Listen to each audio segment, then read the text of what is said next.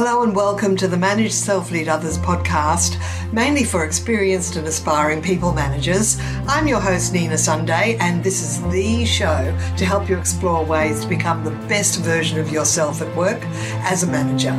Each episode, you'll hear from some of the brightest minds on the planet who share your passion to elevate and transform team culture. They'll share insights in self-leadership and leading others. Together, we can make workplace culture better. Are you ready? Because it's time to manage self-lead others.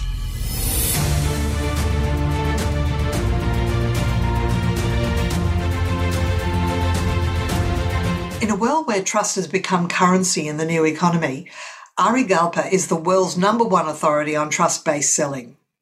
Endless chasing can be a dehumanizing process, and Ari is on a mission to reinvent sales by anchoring values of integrity and trust through trust-based selling. In his book, Unlock the Sales Game, Ari describes why having a mindset focusing on getting to the truth instead of getting the sale is ironically 10 times more profitable. He's been featured in CEO Magazine and Forbes. Welcome, Ari Galper. Well, thanks for tuning into the Manage Self-Lead Others podcast, and I'm your host, Nina Sunday, and today we have the brilliant and extraordinary Ari Galper, who I've worked with. He's taught me a lot about sales, and I'm still using many of your techniques, the ones that I learned, so that's fantastic. And so I understand that something has changed in the sales game, and that's what appealed to me about your whole system, is where potential clients in the past would just play games with you. And I remember you told a story about when you were managing a sales team and in a software company, and you made a call that changed your perspective. Can you tell our listeners about that, please, Ari? Sure. So as you know, I specialize in trust-based selling, which is how to speed up the sales process based on trust, not based on chasing people. A bit of the opposite direction. And the story behind this is 20 years ago, I was a sales manager in a software company, and we launched the first online website data collection tools. Now it's called Google Analytics. It's a free tool. People know about that. But we sold it years ago, and I was managing 18 people underneath at the time. And I got the leads that came across my desk for big opportunities. And one lead came across my desk. I called and contact back. Great conversation. It was a really big company, multiple websites. And if I close this one sale, it'll double turnover in one go. That's how big it was. Big opportunity. So he agreed to a conference call and a demo to have him show him our product. And we agreed to a 4:00 Friday afternoon meeting. And the day finally came. And I was in the conference room with my CEO. I closed the door behind me, big long conference table. On the middle of the table, a speakerphone, the old kind of Starship 3-legged speakerphones. And I dialed the number for the conference call. He picks it up. He says, "Hey, Ari." I said, "Hey, John, how's it going?" "Good." He says to me, "Let me tell you, Ari, let us tell you who's with us on the line today." I said, "Great." Didn't know there'd be someone else there. Next thing in my ear is, "My name is John. I'm CEO." I was like, "Oh, this is good." "My name is Mike. I'm head of global IT." This is even better. "My name is Julie. I'm head of global marketing." This is fantastic. I mean, everybody on this call, Nina, was basically a decision maker. Like, this is a call, hopefully as often as possible, because it's going to happen. It's going to happen today. This is where it's all there. So I introduced myself, then give them a demo over the web of our tool of statistics, gathering their website behavior. And I'm showing this to them live and describing to them. And I heard this noise on the phone call, like, "Wow, this is great. This is amazing. It's fantastic. We love this." They started asking me all kinds of questions. How does it work? How do we install it? And of course, I had all the right kind of answers. I was competent. I was friendly. I wasn't pushy. There was so much chemistry on this phone call, Nina. It was like a love fest on the phone. You know what I'm talking about? Like, I have had calls like that where you think it's in the bag. Absolutely. I mean, there was no resistance. It was like question, answer. And they were happy. I was happy. An hour goes by, and we say our goodbyes. And my contact says to me, "Ari, this is great. We love it. Look, give us a call a couple of weeks. Follow up with us, and we'll move this thing forward." I said to myself, "Oh, thank you, God. What an amazing ending." And so I said my goodbyes. I took my arm and my hand, and I reached for the phone in the middle of the table. As I'm reaching for the off button on the speakerphone, by complete accident, I hit the mute button instead of the off button. They were right next to each other. Easy to happen. And a small click happened, and they thought I hung up the phone. In that small second, a voice inside of me says, "Ari, go to the dark side. Be a fly in the wall. Listen, you got nothing to lose. and I pulled my thumb back for a couple moments, they started talking amongst themselves, thinking I had left the call. Now, what you probably expect to hear on a call like that, you probably expect to hear things like, hey, this is great. Let's discuss moving forward. This is a great. We got to have this guy. We need him. Exactly. That's what you expect after an hour of a love fest like that. But let me tell you right now what I heard word for word. I'll never forget it. It's why we're all here today. What I heard was this. I heard, we're not going to go with him. Keep using him for more information and make sure we shop someplace else cheaper. Knife and heart twist. I was in a state of shock. I finally hit the off button and I looked at the wall and said to myself, what did I do wrong? I was friendly. I was competent. I was professional. I wasn't aggressive. And the first big epiphany hit me, and that was this. You can tell me if you're good at this or not. That somewhere along the way, it has become socially acceptable not to tell the truth to people who sell.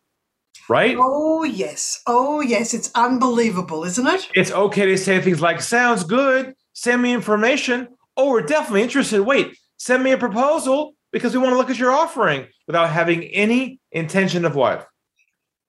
No intention of buying. And not only that, you're just one of the other two proposals they have to get in order to buy the one that they already know they want to get. Exactly. And then I asked myself this question. Why were they afraid just to tell me the truth of where I stood? I'd be happy with the truth. Why chase people who aren't going to buy anyways? And that's when I had the big epiphany. And that was this. I realized there isn't this flow of kind of pressure that flows underneath every step of your process with a prospect pre-sale and every call you have with someone. And you can't see it and they can't see it, but it's there. And if you aren't aware of the pressure and you don't take the pressure out of the process, what will happen is they'll feel comfortable giving you drips and drabs, breadcrumbs to keep you interested in the hope you might pursue them. And that's when the game gets very dysfunctional, where you're chasing leads, they don't call you back, and prospects, the numbers game. And it comes dehumanizing to play the game like these people without getting the truth. So that's why I came up with my Unlock the Game approach 20 years ago, designed to build deep trust with people, to create what I call a window of vulnerability, where they feel comfortable opening up to you and telling you what they stand because they trust you over somebody else. And that's the whole pivot here, is how do you put trust back in your sales process so you're not playing the numbers game that everyone hates so much?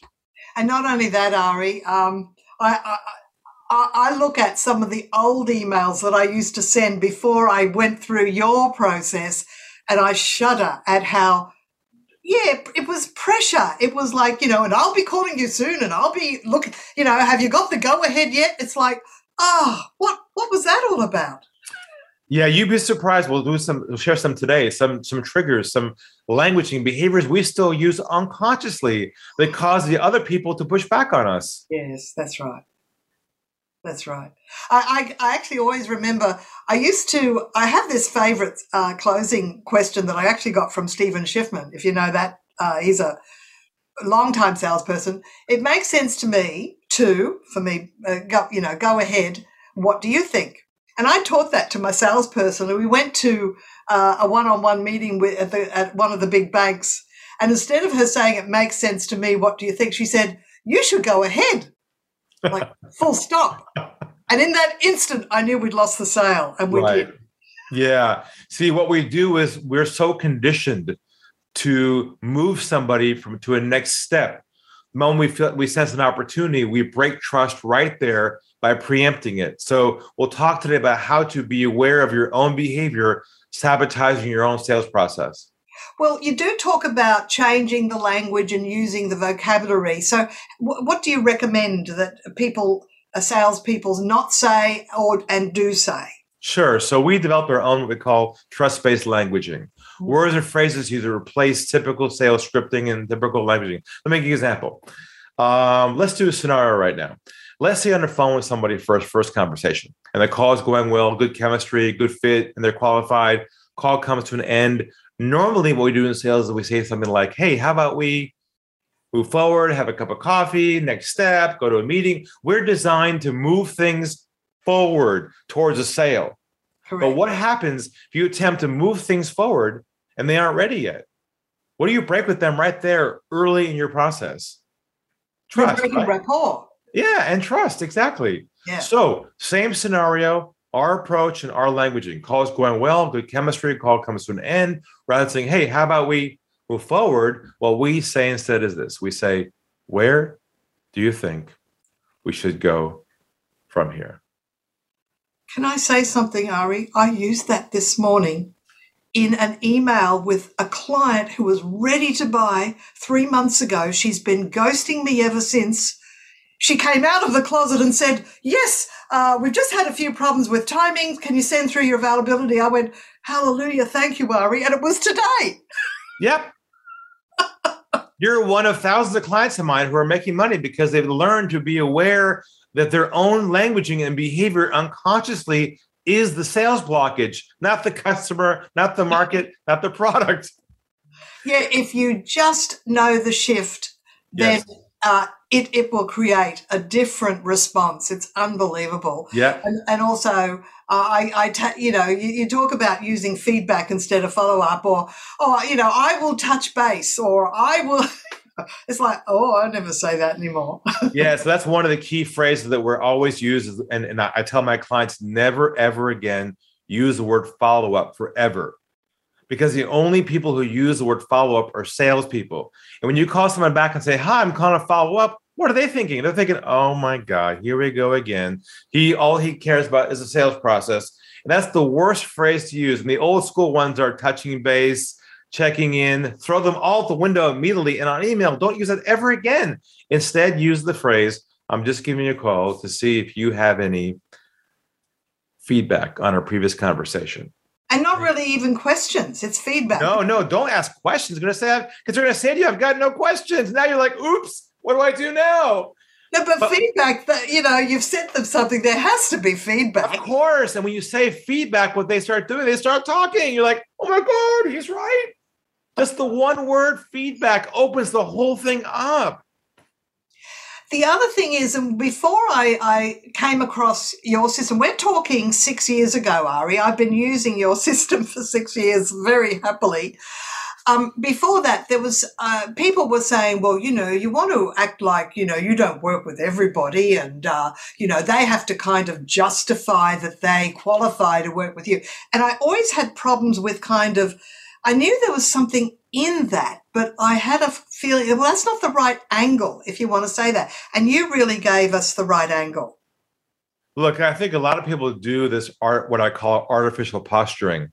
Right. To pretend to sort of have limited time, and they got to beg for your time. Look, if it's authentic, maybe. But the whole shift here is focusing on their problem. And if they have a problem, you're helping them unpack, and it's ROI, and there's an issue around it, and you ask this one question, and here it is, it's a new one for you, by the way. If you ask them this, you say, is this a priority for you to solve once and for all? Or are you happy to live with it for a while and not change it? I'm okay either way. Oh, I like that. That's the definitive question that immediately pivots them to onboarding with you as a new client. So I have come up with a new system now called the One Call Sale. And I'm writing a book on it coming out next year. Oh, tell us more. But for the last 3 years, I've been in my laboratory working with private clients. I've figured out how to finally crack the code on long sales cycles, multiple steps, and follow-up. And what I figured out is that if you can build enough trust with somebody early in the process, you can condense your sales process to one conversation. Oh, that would be heaven.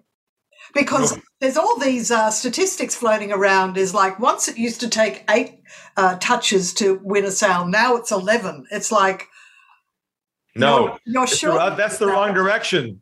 It's supposed to compress, not extend. Mm.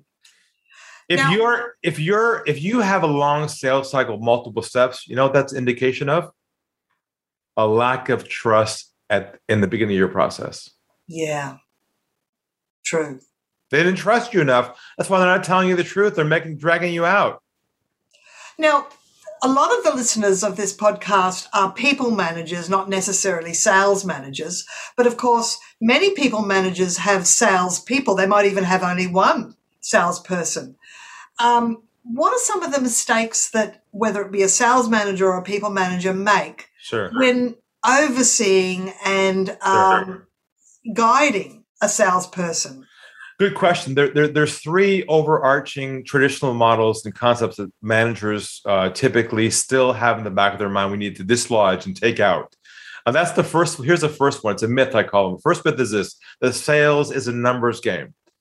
That's the concept that the more contacts they make, the more results they're going to get. We discovered in our research that in this economy now, it's not about how many contacts you make anymore. It's about how deep you go on each conversation, not how many calls you make, which flips the whole model on management. Number two is the idea that the sales lost at the end of the process. We always think it's all lost at the end. What happened? You lost it. We discovered the sales not lost anymore at the end. It's lost at the beginning. And hello, I'll prove it to you right now for fun. If someone calls your office and you pick it up and you hear, "Hi, my name is, I'm with, we are a," what goes through your mind in about 3 seconds? They're trying to sell me something. It's over at hello. So if you're managing, they haven't even asked me a question about what my need is. The approach kills it at hello. I would not be surprised if people on this call right now, managing salespeople, actually heard their calls and were hearing that delivery and going, cringing on the rejection. Oh yeah. You hear it all the time. In fact, once I had to work with a sales team, and they all they wanted was the email address so they could send information. But that's what they were saying. "We're just ringing to get your email address." It's like, what? Then I sort of said, what you want to do is ask a question that'll grab their attention, which is, are you aware that you might be missing out on government grants to hire people, or whatever was the angle that they were after? And in which case, can we please have your email address so we can keep you up to date? Sure. It made absolute sense after asking that first question. But I get people all the time asking for this and that, and I don't even know whether I have a need. Wow. Yeah. There are so many salespeople out there right now burning hours and time and company resources by playing the numbers game and not knowing how to go deep in those calls with people. Yeah. Is it about questions? Well, it's more than questions, more about having a mental shift in your model. Like, for instance, the way we describe it to our clients is it's got to be a patient-doctor relationship where you're the doctor and they're the patient. That's the way you have to view it. They got a problem. You got the solution. Now, when you meet with a doctor and you say, "My shoulder hurts," he says, "Let me take a look over here." Oh, really? We need an x-ray on this right away. We need to really understand what the core of the problem is so we can figure out what to give to you as a solution. See, what we do in sales is the minute we qualify someone, we go, "Oh, yeah, we can help you with that. Let me show you a demo. We got a fantastic." See, we just jump in prematurely. We don't diagnose deep enough. We don't build enough trust with people. I'm working on a new bumper sticker right now, and it's going to be called "Doctors Don't Do Coffee."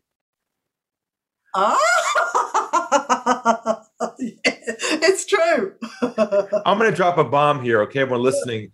My whole take on this is this, and I tell my clients this: do not focus on relationship building pre-sale. You build a relationship with someone after the sale, not before, because what I discovered was that trust building and relationship building are mutually exclusive. You don't have to do both. See, people go, "Hi, how's it going? Nice to meet you." They try and get them to like and know them first. You know what? They don't want to like and know you. They don't care about you. What they care about is their problem, not you. But we're so used to the whole, let's have a cup of coffee. How you doing, mate? What do you do? This whole relationship is bullshit because they know it's fake anyways. That's why doctors don't do it. Doctors don't do coffee or socialize because they know their goal is to have bedside manner and empathy and trust to solve that problem. Because here's the funny thing about this. When the potential client, here's what happens a lot of times. A lot of salespeople do what I call free consulting. They do free education, free consulting. They give all this free advice up front. And I tell my clients, stop giving value. Yes. They go, "What? Free. What are you talking about, Ari? That doesn't make sense." I said, stop giving value. Instead, provide them with clarity on their problem. Help them understand the core of what's going on in their world. And they'll have the sense that you understand them. That's real trust, is resonating when they feel that you care about them. What a concept. Caring about your customer in a way where they feel it. That's real trust, not the rapport building stuff. "Oh, let's have a cup of coffee, mate." Yeah. I think the cup of coffee is It's really a waste of time. You can actually create rapport with a Zoom call, with a telephone call, and it's, the amount of time it takes to go there and come back. Like, to me, coffee is for clients, not for potential new clients, Post sale, I'm okay with that, but not That's right. sale. That's right. Makes a big difference then. So I know, because I work with sales teams from time to time as well. And I can remember once working with a sales team where the CEO, all he could say was because they kind of confided in me, thank you, Nina, for giving us all these tactics, because apparently the CEO, all he would say was, hey guys, you just got to sell more, and not helping them uncover, well, who's doing the right thing? Who's getting the most sales? What's working for you? And getting someone in like me, which they finally did, or someone like you, Ari, because you really have to, you can't just go by intuition, what you think sales is. It's a craft. Isn't that right? Not only is that, but it requires a mindset shift. The way the world's changed in the last 24 months is that you have to catch yourself up with the new modern times of the psychology of the buyer. Yeah. Your buyers don't care about how you solve their problem. What they're asking themselves the entire time in the back of their mind is, do I trust him? Do I trust her? Do I trust her? They don't care about how your solution works, your features. They don't care about your stuff. They care about if they can trust you inside their world to take care of them. That's right. And what happens in sales, we default to our product. We say, oh, it's great. You're going to love it. It's fantastic. It does this, it does that. They're not listening. They're listening to be nice to you, but they don't care about your services. What they care about is the way you're treating them in the process. And what I like is you're very good at suggesting that maybe right at the start you say, well, I'm not sure if what we can help you. Please tell me more about what your situation is or what your problem is so I can work out if we'd be a good match. That's absolute gold, Ari. Well, that's from the mindset that when you start your conversation with somebody in a sales process, your mindset should be this. And this is pretty advanced thinking. That's black belt level, but here it comes. Your mindset should be, we probably are not a fit. Oh, and then? That's the doctor saying, I'm not going to make any assumptions until I diagnose the problem properly, do a full x-ray, and see the truth of where the problem is. They don't assume anything. See, what we do in sales is we go, ooh, they're qualified. I saw them on LinkedIn. Yep, that's the CEO. It's going to be a good month this month. Hi. And we get all pumped up. I'm like, what? You're what I call the sales prevention department. You're preventing sales because your own assumptions don't allow trust to be built. So you're saying in your head, you should always assume that it's likely they're not a right fit? Correct, from the beginning. You won't fall into the bad vocabulary habits. Yes, because what happens is the reverse of that is you're hoping they'll work out and your brain's tied to the sale. You're always thinking the next step. Ooh, next step. You're not being present with them. They can tell you're not listening. Hearing is passive. Listening is active. And what happens is if we're thinking about the next step in the back of our mind, they can tell right away you're not being present. Yeah. They're not going to trust you. There have been times where clients rang me saying, we want you to do 3 hours on motivation. And I'm going, I'm sorry, that's not what I do. I just had a call an hour ago with a potential prospect for consulting. They wanted me to train their sales team. And we got on the phone. They're like, yeah, we want some help with sales training. I said, you don't need sales training. They go, what? I go, that's not what we're going to focus on. Let's focus on your business first, because I think fundamentally your business model is broken. They go, what? So they think they know. Here's what I discovered. Wow. Potential clients think they know what they need, what they want, but they don't know what they need. And they're not qualified to diagnose their own problem. And here they are saying, oh, we're looking for sales training. You're like, what? Let me first diagnose why you think that way. You have to challenge the premise of your prospect's question to you, because they aren't qualified to know what their own problem is. This is a battle of control. You're either in their process or they're in your process. It's your choice. If you want to succeed in selling, if they're not in your process, welcome to the chasing game and dehumanizing numbers game, and a horrible place to be. But if you choose to shift the game and your approach, you can win on this thing. And in my new book I'm working on right now, my bar I'm setting for people is this. If you have a qualified lead that you know they're in your zone of qualification and you have a call with them initially, you should be getting 100% conversion on that first call if they're qualified. Well, I want to read this book. If they're not, guess who messed it up? You. Yeah, selling. But remember, well, in my business, if you're doing B2B, there's multiple decision makers. You're not always talking to the decision maker. Yeah, we're not suggesting a signed contract in the first call. What I'm suggesting is a verbal, let's move forward. Yes. That's the one-call sale. That'll be interesting. But I want to think about it. All right. Now, one of the things in your past writings is about businesses focusing on how much they're selling and making and not how much they're losing. Right. How does that work? That's an important component because in the one-call sale process, I teach my clients how to go what I call below the iceberg. And what that means is, see, what happens in the first call with somebody, they give you their challenges, but they're very surface level, just up here. They're not deep. So you have to go below the iceberg. So if somebody says to you, Nina, we're having challenges with our salespeople regarding their performance or their ability to convert sale, whatever it might be, you got to say this. You got to say, can you tell me a little bit more about that? That's going down the iceberg, not down the sales process. It's going down where you unpack the problem. How long has it been a problem for? Oh, really? What's the impact so far by not solving it? Have you calculated the amount of money or opportunity lost because your people aren't performing at all? Well, of course they haven't, because that's too painful to admit that. But you have to help them amplify the issue and document, or at least ROI, the losses that are occurring by not solving it, because you want to get to the bottom of the iceberg, which is this question. Is this a priority for you to solve once and for all to stop the losses or not? There's that master question, that killer question that you mentioned earlier. Yeah. That sounds like a silver bullet sort of question. It's one of many bullets I've got.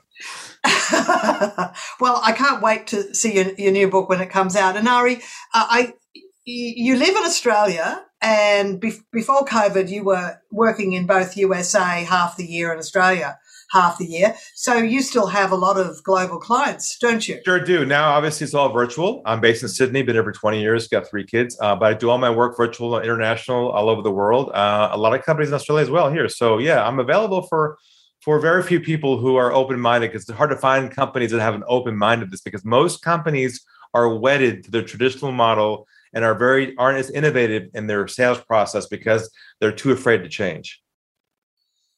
Wow. They're too afraid to unravel underneath the hood how much they're losing using their current process. I'll get a quick story for you. Yeah. A corporate client, an opportunity last year, I did a talk for a sales team, and the head of sales brought me and the CEO to negotiate doing something together. And I gave him my fee, of what I charge per month to work with these guys. And we had a meeting, and the head of sales says to me, look, your fee is quite high for a typical consultant. So we really need a proposal from you to submit to our board to accept that. We need you to break down what you do for us and how it all works. And I said to him, I don't do proposals. I don't know how to do proposals, and I'm not in the proposal business. My business is solving sales problems, not doing proposals. He was stunned.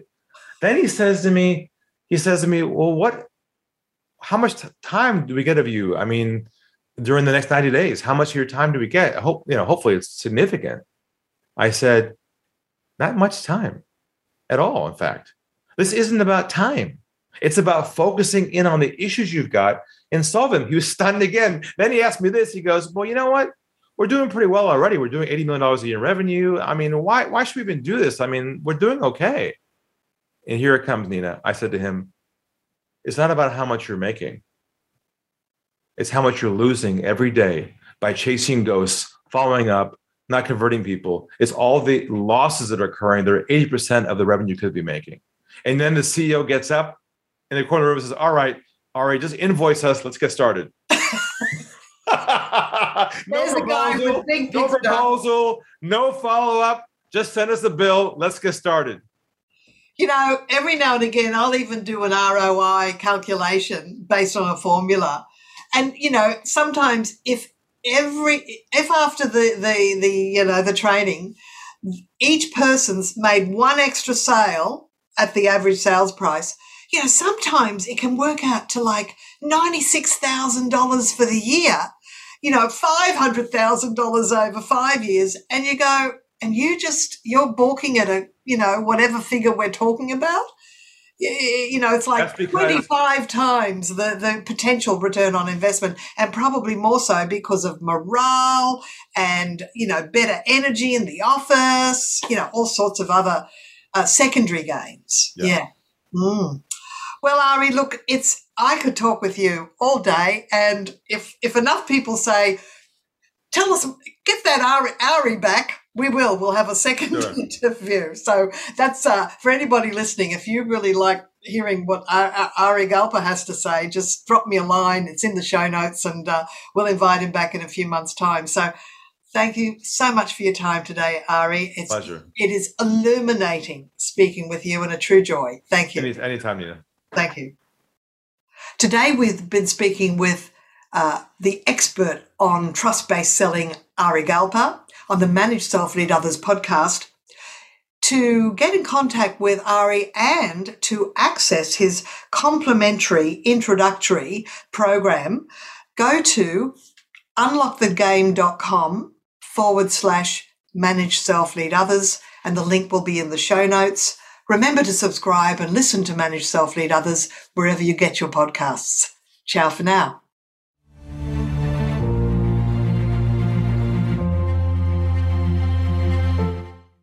This podcast is a part of the C-Suite Radio Network. For more top business podcasts, visit c-suiteradio.com.